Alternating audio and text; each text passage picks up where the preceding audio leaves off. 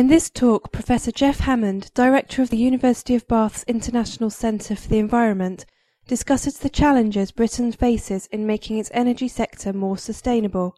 He addresses global challenges, as well as the ways in which local communities can act to reduce their energy use and carbon footprint. Good evening and welcome. It's very nice to see a spread of ages from quite young people to, let's say, more senior citizens. These days I'm nearer to the senior citizens than I am to the young people. I'm Jeff Hammond. I direct a cross-university network called the International Centre for the Environment.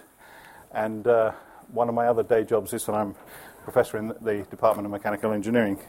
And I'm going to try and talk to you today about lowering our carbon footprint. The idea of a footprint is really a metaphor.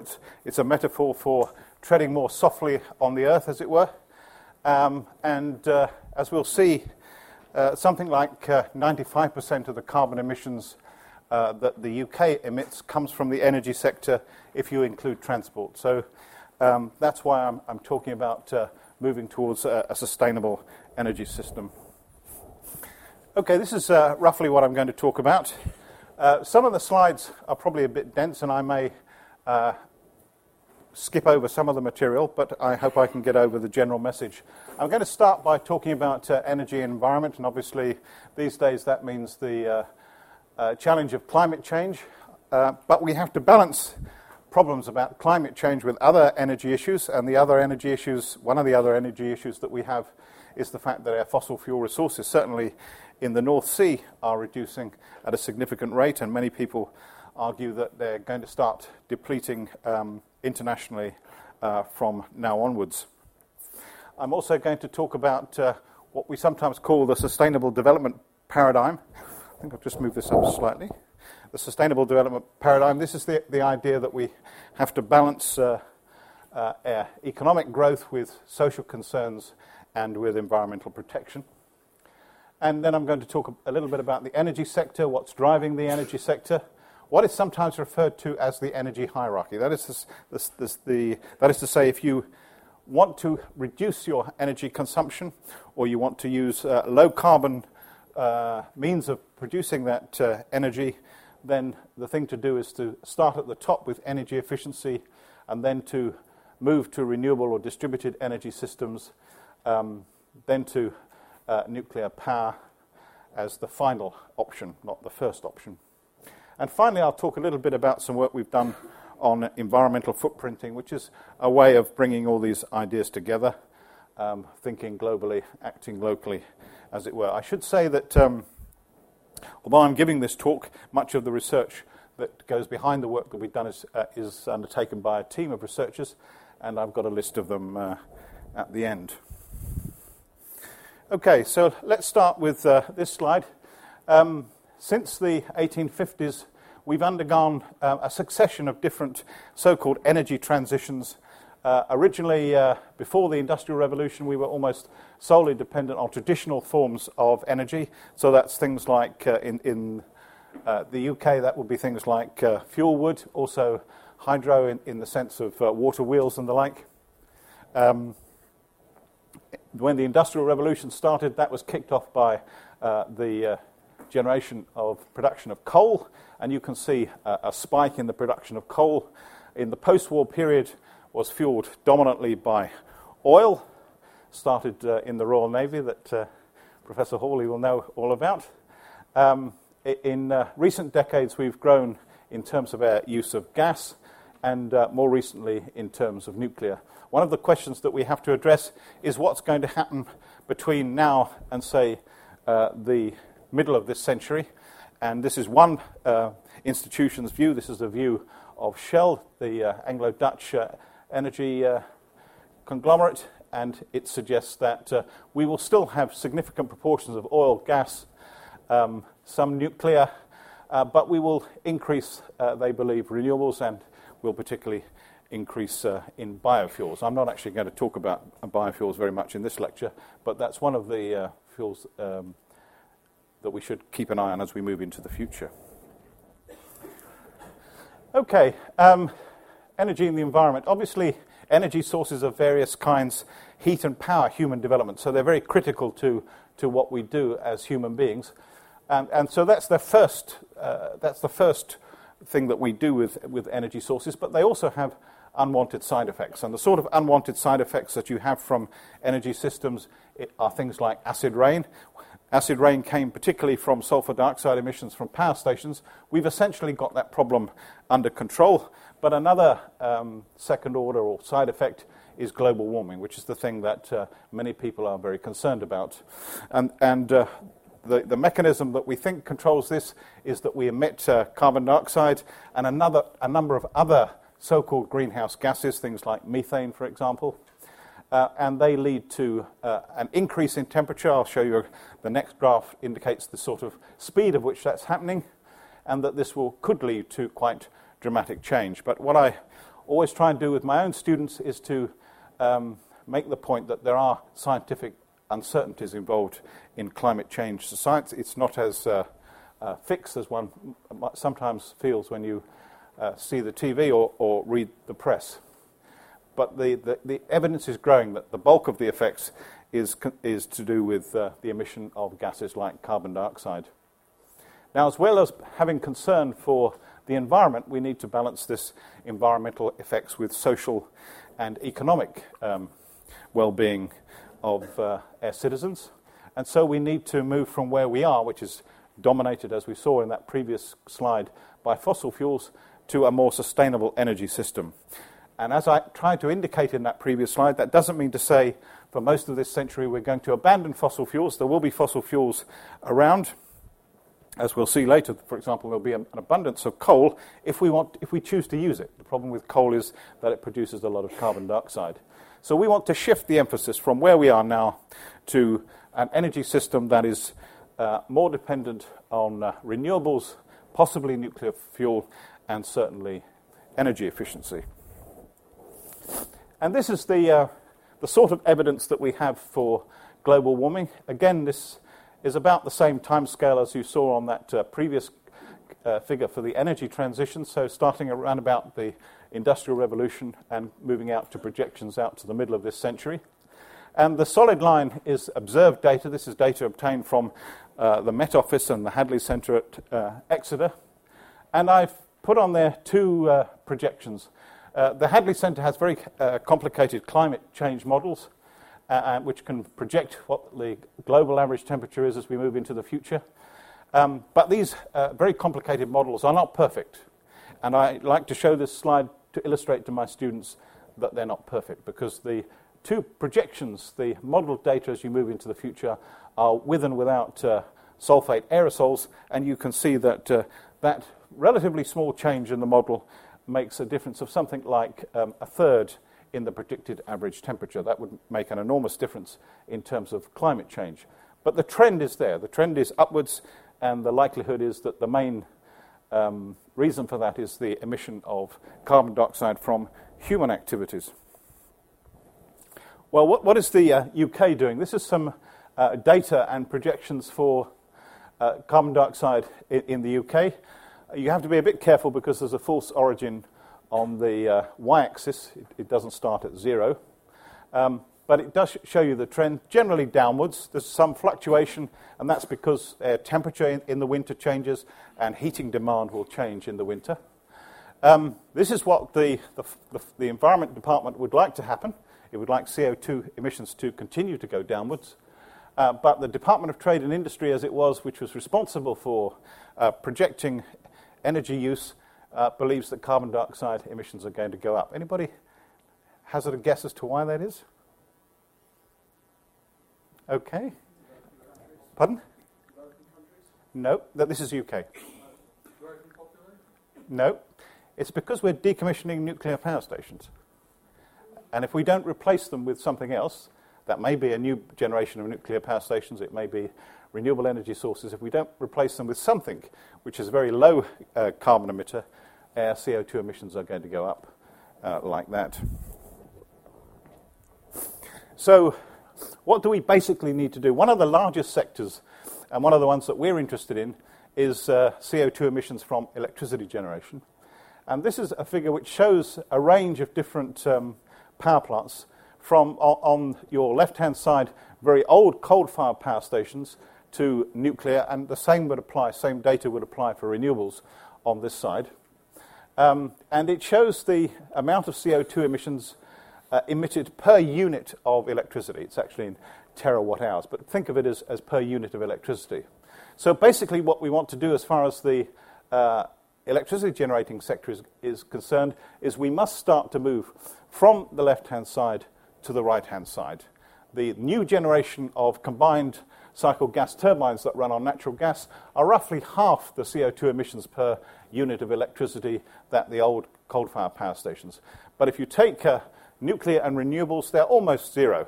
They're not exactly zero because when we construct nuclear power stations, we usually do that using fossil fuels as part of the construction process. So there is an element of what we call embodied carbon, embodied energy. Okay, now that's the general background as far as the climate change issue is concerned. But we also have a problem with fossil fuel depletion. And these are some data that I published back in 1998. I like to show this to show people that I can get things wrong. Because back in 1998 I said that the life of oil from the Organization of Petroleum Exporting Countries, dominated by the Middle East, was something like 20 to 40 years. Now it's going to be quite a bit longer than that. But the trend is correct. That is that we are progressively running out. And if you view the planet as a finite size with finite resources, there's going to come a time at some time in the future when we're going to run out of those resources. We also have a problem with natural gas. Natural gas comes from mainly from the Russian Federation, at least as far as Europe's concerned. And there the lifetime is 40 to 70 years. In both those locations, you might say that getting energy resources, firstly from the Middle East, and secondly from the Russian Federation, is a rather risky process, because in the case of Russia, in recent years they've threatened or actually shut off gas supplies to Belarus and to Ukraine, and they might do that to Western Europe. So that is a worry. We have lots of coal. It's widely distributed. We have lots of coal in the UK. We've just chosen to shut our coal mines down and import cheap coal from places like Poland and Australia. But if we had to, we could reopen those mines. So when you're looking at this fossil fuel issue, it's a question of what is the lifetime, what is the distribution of these resources, how secure are they going to be, and ultimately what the price of those resources are going to be. This is a figure that indicates the situation in relation to North Sea oil. We have been almost unique in Europe, certainly in the European Union, in having an abundance of energy resources in the UK over the last 2 decades. But we're moving into a situation where oil from the North Sea will start to decrease. There's a lot of uncertainty as to how much that will be, how quickly it will run out, but I think there's little doubt that it will run out as we move into the future, and we'll move from a country that was very generously endowed in fossil fuels to one that's much less generously endowed. You can see that the data for the consumption continues to grow, but at a relatively modest rate. So one of the issues that we have to deal with, as well as climate change, is this whole issue of what we do about fossil fuel depletion. Wrong one. Okay, let me just digress slightly and say a bit more about what I mean about sustainable development. It's about balancing economic and social development with environmental protection. At the Earth Summit in Johannesburg a few years ago, they used the strapline, People, Planet, Prosperity. British Petroleum like to talk about people, planet, and profits. It's just the way that you look at these things. That's one definition of sustainable development. One that came from the Brundtland Commission. Incidentally, there's something like 200 different definitions of sustainable development, so don't get hooked on any particular one. But the Brundtland Committee said that it was about meeting the needs of the present generation without compromising the needs of future generations to meet their own needs. And so it's about a path, a trajectory. And if you get very enthusiastic about the literature on sustainable development, you'll find that some people use the term sustainable development and sustainability as interchangeable terms. But Jonathan Porritt, who chairs the UK Sustainable Development Commission, has tried to make a distinction between these two. He argues that sustainable development is a process or a journey. That's the journey that we're making. And the destination, what we're trying to get to, is this idea of sustainability. He then goes on to use a particular definition of sustainability, which I don't actually agree with, but I do think it's probably a good idea to distinguish between the process and the destination. Another way of looking at sustainable development is in terms of what we sometimes call these three pillars. So at the top there you've got the environmental domain, ecology and thermodynamics. I've stolen this figure from Roland Cliff from the University of Surrey. I like it because it mentions thermodynamics that Professor Hawley and I are quite keen on. On the left-hand side you've got economics and technology, and on the right-hand side you've got society. And that black blob in the middle is supposed to be the area of sustainability. So when we, if you like, get all these requirements in harmony, that's when we have achieved sustainable development or sustainability. Okay, let me put that in the context of the energy system. This is a rather busy graph that I produced a few years ago. And what we have here is that part of the energy sector largely concerned with producing electricity. We have to distribute both the electricity, which as well as oil, gas, and solid fuel, and we have at this end a number of end uses. Now, one of the most important things, which is not always understood by the general public, is that if we take the raw materials here and put them into a power station, then that's associated with very large losses. Something like 65% of our energy, depending on the efficiency of the generators that we're using, can be lost in our electricity generating system. So in a way, if we want to produce electricity and then just to use it, for example, as heating in the domestic sector, that's very inefficient because we have to take account of that 65% or so of energy that we've lost in producing it. Now, the government's policy is to encourage renewables, but if you include hydro as part of renewables, and hydro mainly comes from Scotland and Wales, large old hydroelectric schemes, we've only 5% of the total energy in the UK comes from this source. Something like 20% of our electricity comes from nuclear fuel, and something greater than 30% comes from natural gas these days, and a slightly smaller amount from coal. We've more or less shut down all our oil-fired power stations now. Okay, this is a slide which indicates what the implications of the energy system for you and I. This looks at the end use of energy in the UK. And I hope you can make out that I've identified 4 sectors there. The domestic sector, that's the homes of which we live in, and you'll see a slight fluctuation and a general gradual trend upwards, and that's because of, again, changes in the climate. If it's a very cold winter, then we use more heat for heating. The same sort of thing happens to services. Services include shops, insurance company, also universities. You see a similar sort of fluctuation. If you look at industry, you see a remarkable difference. What you see is a fall in the energy used in industry by about 40% since the oil crisis of the early 70s. And there are a number of reasons for that. One is that industry responded very rapidly to changes in prices. Another reason is that industry generally has moved away from oil and coal to using natural gas and electricity. And finally, and perhaps some would say unfortunately, we moved away from heavy industry, things like Port Talbot Steelworks, to call centres and light engineering, electronics, and that sort of thing. The last time I said that, somebody pointed out that most of that's now gone to India, but so I'm not sure what's left. But that's the general trend, and that's why industry has gone down very significantly. If it wasn't for industry, energy use would have increased it quite significantly.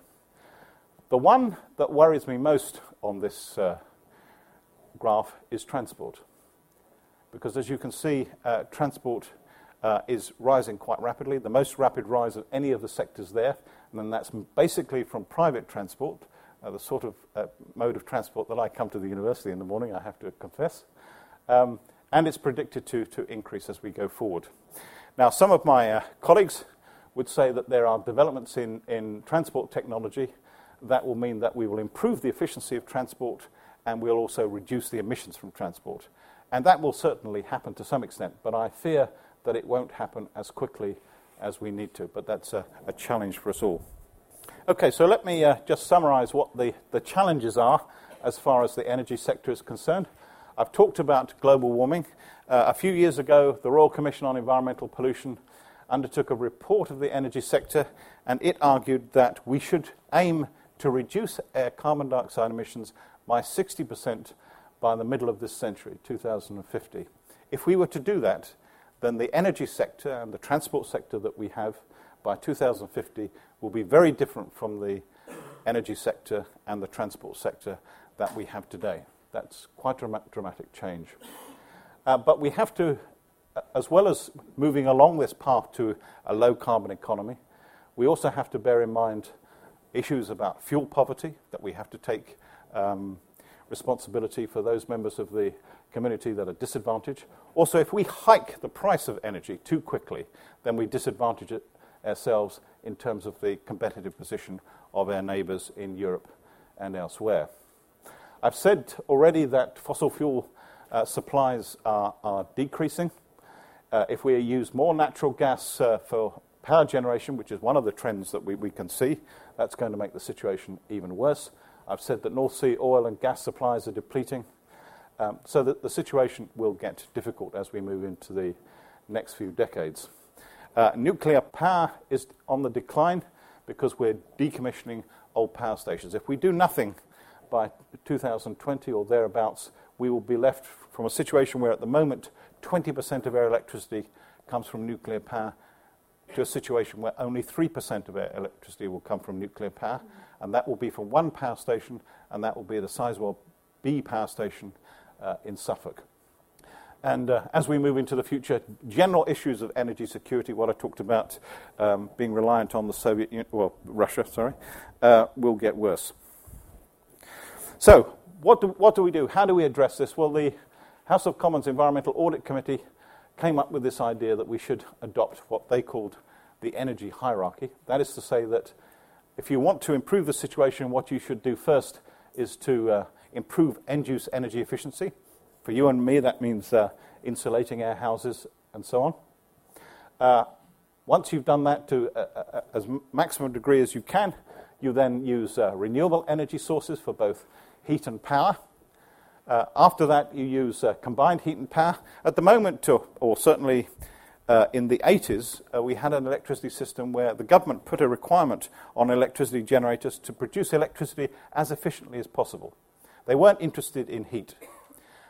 But nowadays, the government is encouraging people to use good quality heat from combined heat and power stations with adjacent uses. So, for example, if you're near a new construction site, new buildings, new community, you could use the heat for district heating.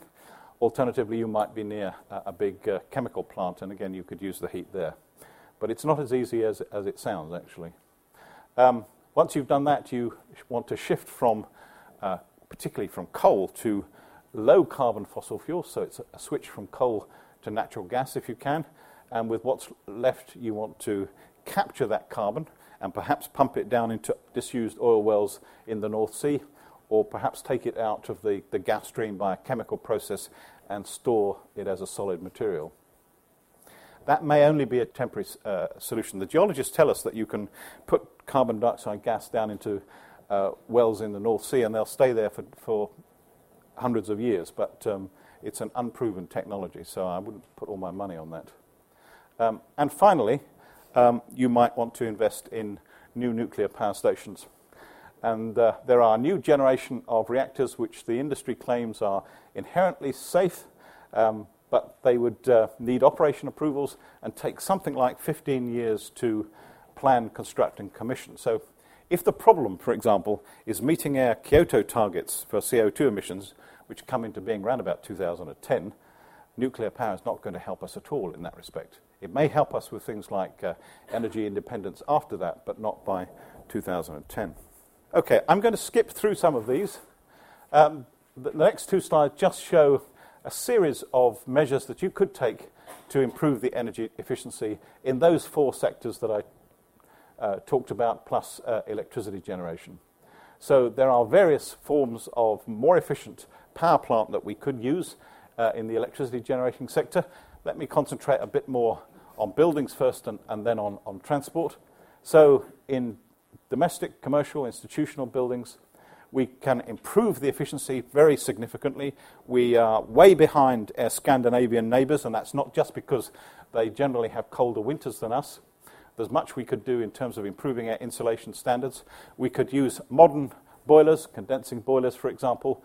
We could use heating controls in our homes. Most of us, I guess, do, so that the heating only comes on when we need it and not when we're not there. And finally, you can use high efficiency and long life lighting systems and generally more efficient appliances in the home. Things like energy labeling will encourage us to do that in the future. Again, I think I'll skip over the industry.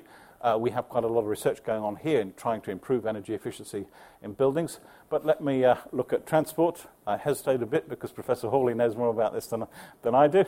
But we can improve, as I indicated before, the energy efficiency of internal combustion engines. We might, in the future, perhaps quite a long future, move to novel powertrains, electric vehicles, for example. Obviously, the problem with electric vehicles is it doesn't get away from the problem of greenhouse gases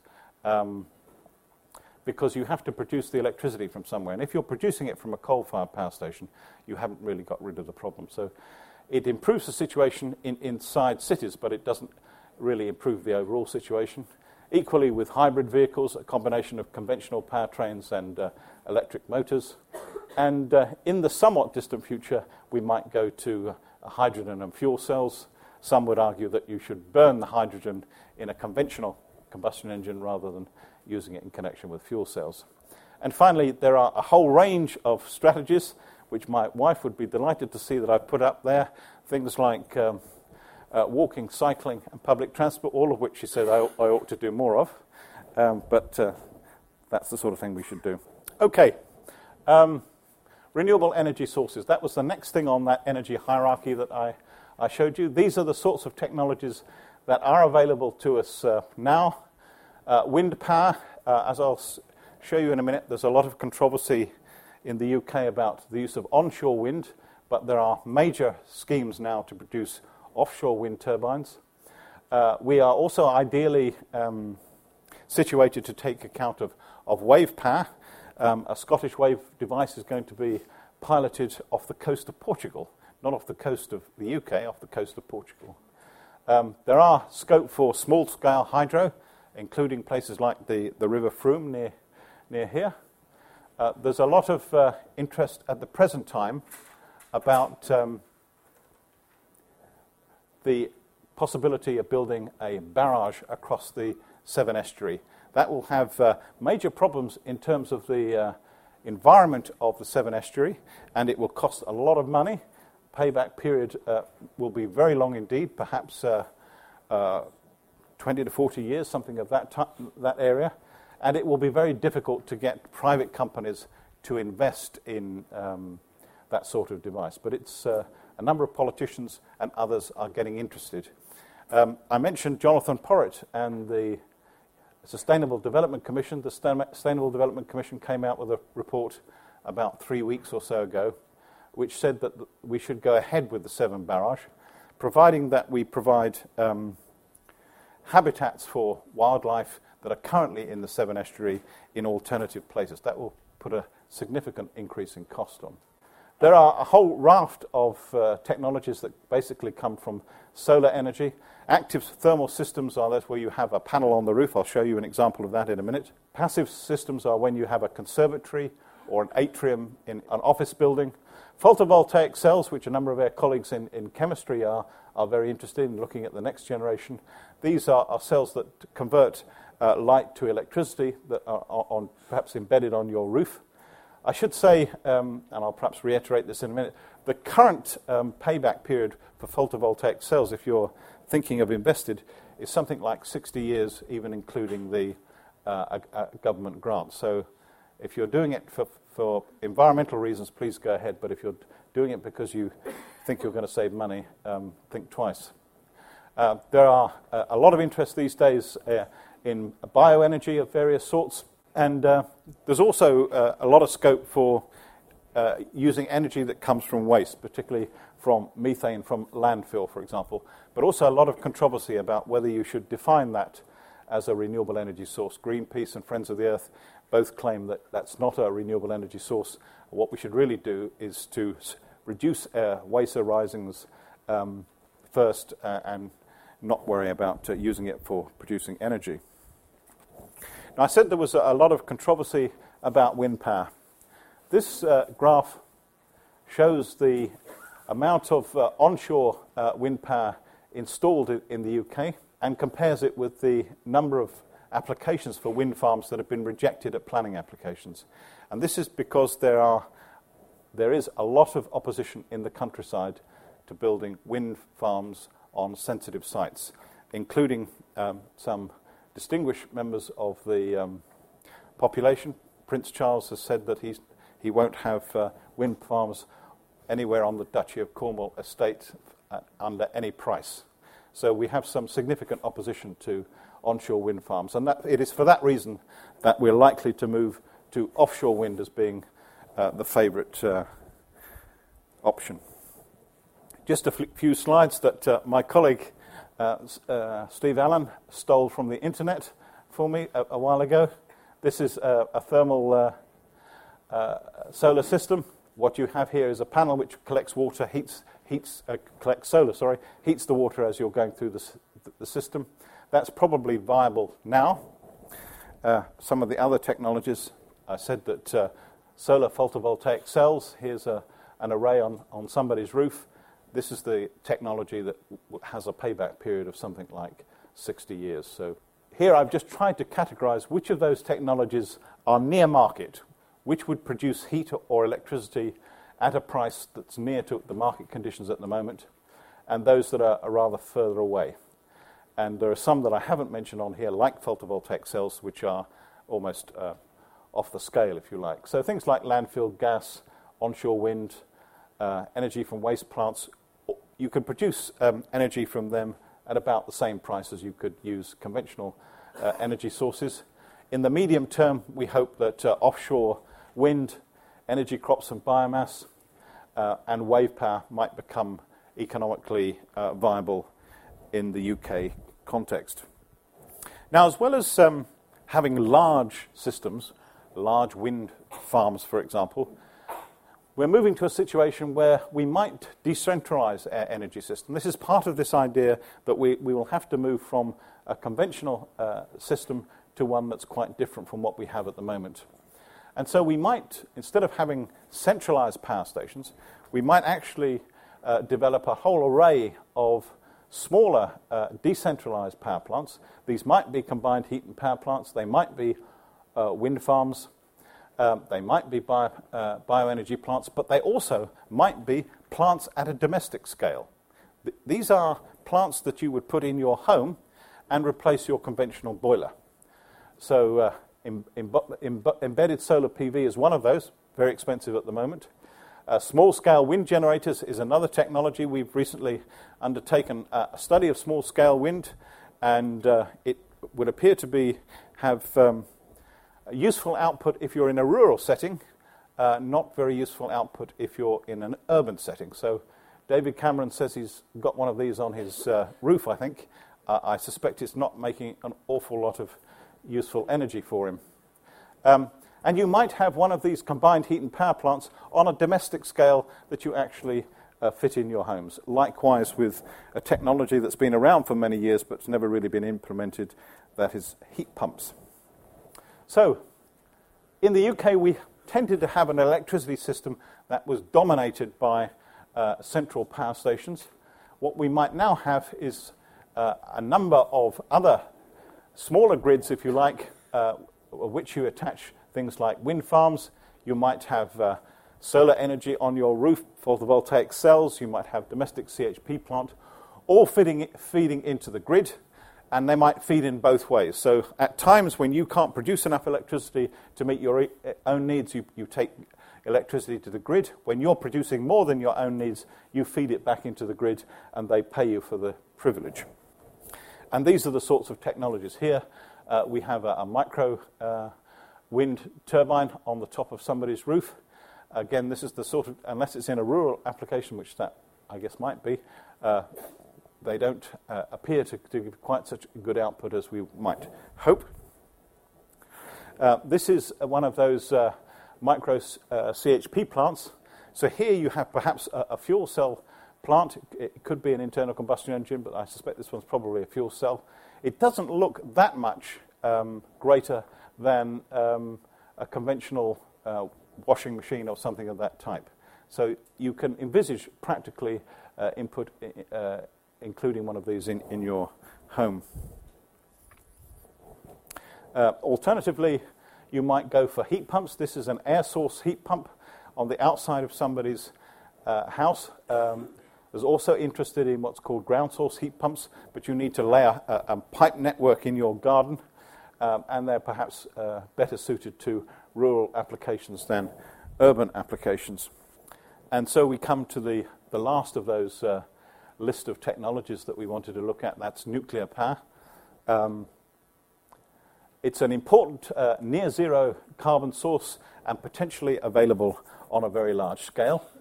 There was some concern that we'd lose our expertise in nuclear power because we haven't built one since the early 1990s. But actually we could get that technology internationally. Until recently, British Nuclear Fuels, a government-owned company, owned Westinghouse in the United States, which designs the most favoured option of pressurised water reactor. So we don't have to worry too much about not having the expertise. But the capital costs of nuclear power are very high, and they've not generally been offset by low running costs, particularly when you take into account what are sometimes referred to as the back-end costs. These are things like, what do we do about the waste and the decommissioning of these plants when they come to the end of their life? If you take those costs into account, then the costs of nuclear look more prohibitive. And of course, there's widespread concern about the handling of radioactive materials and the methods of waste disposal. The government had an inquiry which reported last year under Professor Gordon McKerron, and they recommended that we should develop a long-term, deep underground waste repository, but it could take 20 years before we get that up and running. In the interim period, we have all the nuclear waste we produce, both from the weapons program and the civil program, is kept in temporary store above ground in places like Sellafield in Cumbria.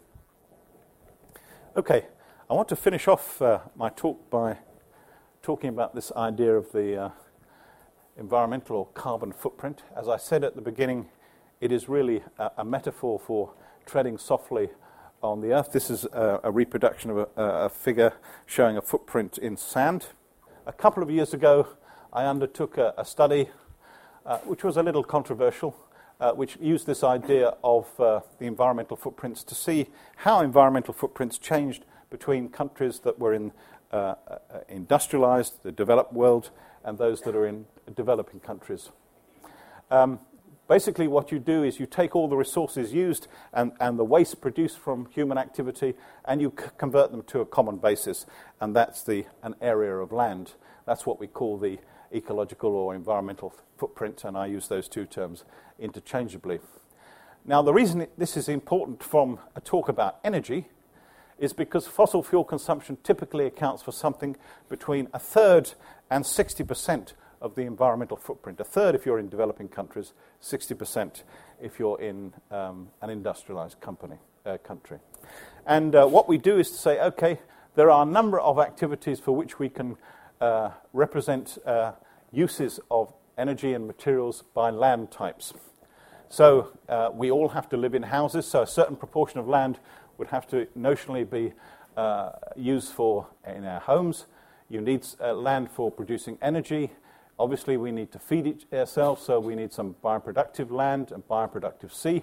And of course, we need to leave some, this is all the land that we need for human species. We better leave a little bit left for the wildlife. So we've got a bit at the bottom here. And there's a lot of controversy about how much land humans should leave for other species on this planet. Some people say it's around about 12%. Other people say that it would be wise to leave something like 50% of the land for other species. Okay, so what I did was to try and see how these environmental footprints vary in different sorts of societies. We find that these footprints vary depending on the stage of economic development and the geographic characteristics of different sorts of countries. And I took a range of different data sources from the World Wildlife Fund and other international statistics. And the result, which is shown on the next figure, is important because it shows us which of these countries of the world are relatively frugal in terms of their use of resources, and which of these countries are profligate in their use. And some of the results are a little surprising. Now, this is the environmental footprint of a whole range of countries against their gross national income, their economic well-being, if you like, on the x-axis, and the total environmental footprint on the y-axis.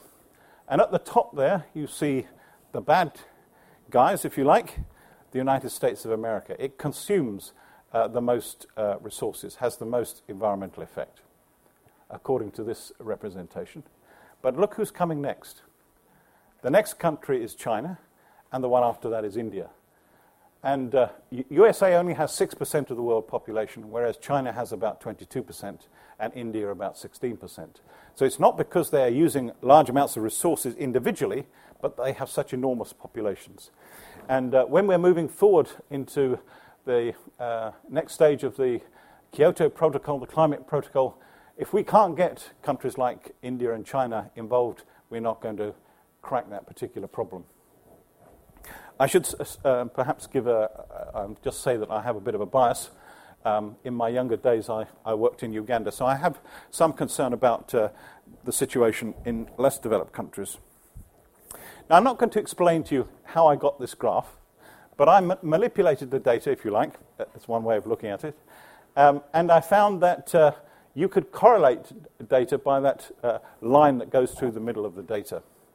And it basically says that the environmental footprint of a country per capita depends on its economic wealth, gross national income per capita, and to a small extent on its population density. So that's all you really need to know about that. And all those countries that are on the bottom right-hand side of that graph, so this side, are countries who are relatively frugal in terms of their use of resources and their environmental impact. Those countries that are on the left-hand side, the top left, if you like, are countries that are relatively profligate in terms of their use of resources. And let's see where the USA is now. The USA falls exactly on that line. So it is not using any more resources than you would expect for a country of its size and its population. But the United Kingdom is using more than its share. So what I argue when I'm talking to people about this is that before we complain about the United States, we ought to do something about putting our own house in order. There are other countries, Australia, Peru, etc., who are very frugal. There are some countries that are more profligate. Czech Republic, obviously, an ex-Soviet satellite, which had very heavy industry. That's why it uses a large amount of energy. Okay, I thought I would finish by just talking about some work we did on the environmental footprint of Bath. And what you find is if you compare the environmental footprint of a city, you find that it requires resources something like 20 times its land area if you happen to live in Bath, 125 times its land area if you happen to live in Greater London, 16 times if you happen to be in Santiago de Chile, and 200 times if you happen to live in Vancouver. And therefore, this notion that you sometimes see in the academic literature of sustainable cities is really a nonsense, because no city is really sustainable. They are all dependent on human material and communication networks with their surrounding area, which in the literature we call their hinterlands or their bioregions. And if we want to show that graphically, we get a figure that looks like this. Here we've got the different geographic scale. We've got Bath on the left there. We've got the southwest, UK, Europe, the world. And the top figure shows an estimate of the environmental footprint. And I've been quite honest here. I put some error bars, so that gives you an indication of the accuracy. And the net result is that calculating these environmental footprints is not that accurate. And at the bottom here, you've got the available space. And if you took the environmental footprint of Bath and divided it by its land area, you'd find that the overshoot was 20 times its land area. So it requires resources equivalent to 20 times its land area. One of the interesting things is what happens here, what happens at the level of the world. Because we find there that the environmental footprint is actually greater than the available space. And you might say, well, how can that possibly be? How can we be living in a world where its environmental footprint is greater than the available land area? Well, the reason is that we use, for our energy system, fossil fuels. And fossil fuels were laid down over geological timescales. And if you like, we're living on a bank account which was laid down in the past. At some time in the future, they are going to have to come back into line. What are the implications for a city like Bath? Well, this is a general representation of a city, and you can think of a city as being a community that takes in resources from the left-hand side and pumps out wastes of various sorts and emissions on the right-hand side. And what the lesson of this environmental footprint is that we need to change this way of working. We need to change to what's Herbert Girardet has called circular metabolism. So we reduce the inputs by using low-carbon renewable technologies, things of that type. We recycle much more in the city itself, and then we produce much less waste on the output side.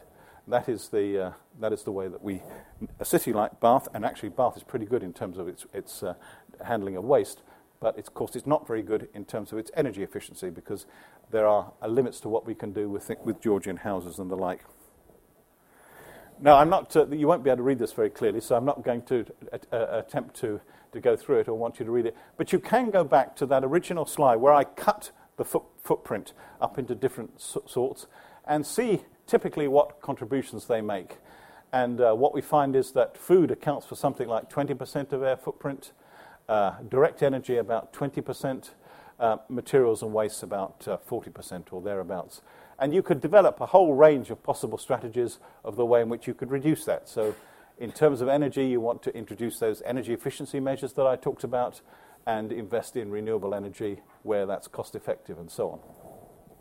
So let me summarize. What I like to say about moving towards a sustainable energy system is that there's no real easy option. All the options that we face, however important they are to do them, all have a downside. The lesson of what we've been talking about is that in order to make our energy system more sustainable, we need to conserve depleting fossil fuels. We need to reduce the amount of greenhouse gases we emit. And the way to do that is, again, through this energy hierarchy. Energy efficiency is a low energy and low carbon strategy. Generally speaking, that's the option where you get benefits in all directions. You reduce money and you save the planet. Renewable energy options, again, are a near zero energy source. They are diffuse. They are often intermittent. Wind only produces electricity from wind farms when the wind is blowing, not when it's not blowing. So there are problems associated with renewable energy sources. I said that there was some opposition to energy sources in the countryside. Carbon capture and storage, which I briefly mentioned, is a low carbon strategy, but it's an infant technology. We don't have in the UK a plant operating on this technology. The government has just announced that it wants a competition to build one, but we don't have one at the moment. And the final option, nuclear power, we've got declining output over the next few decades because of decommissioning. Generally speaking, up to this point in time, nuclear power stations have been uncompetitive in the liberalised energy market that we now have, and of course we have problems of long-term waste storage. Okay, this is just another way of representing the energy hierarchy. I think I'll skip that. And let me just say that the sustainable development which we talked about must really be viewed on a global scale, not just on a UK-wide scale. The task facing the 80% of the world's population that live in developing countries is even more daunting than the situation that we apply here. And one of the ways in which we can help developing countries to mutual benefit is that we can provide them with best practice, sometimes referred to as leapfrog technologies. So the European Union, for example, has entered into an agreement with the Chinese to provide them with the best possible coal technology for their new generation of power stations. And that's in our interest, because if the Chinese emit large amounts of CO2 from their relatively dirty sources of coal, that will affect our environment as well as their environment. So I just want to leave you with this thought, really.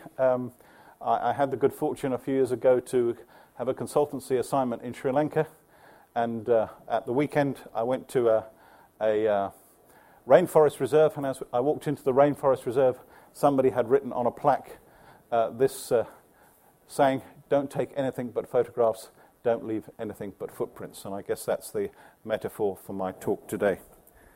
And I said that there are a number of people who helped in the research that we're doing here. The individuals are named there, and there are a number of sources of funding that come in to support our research. Okay, I think we're running just about on time. Thank you for your attention.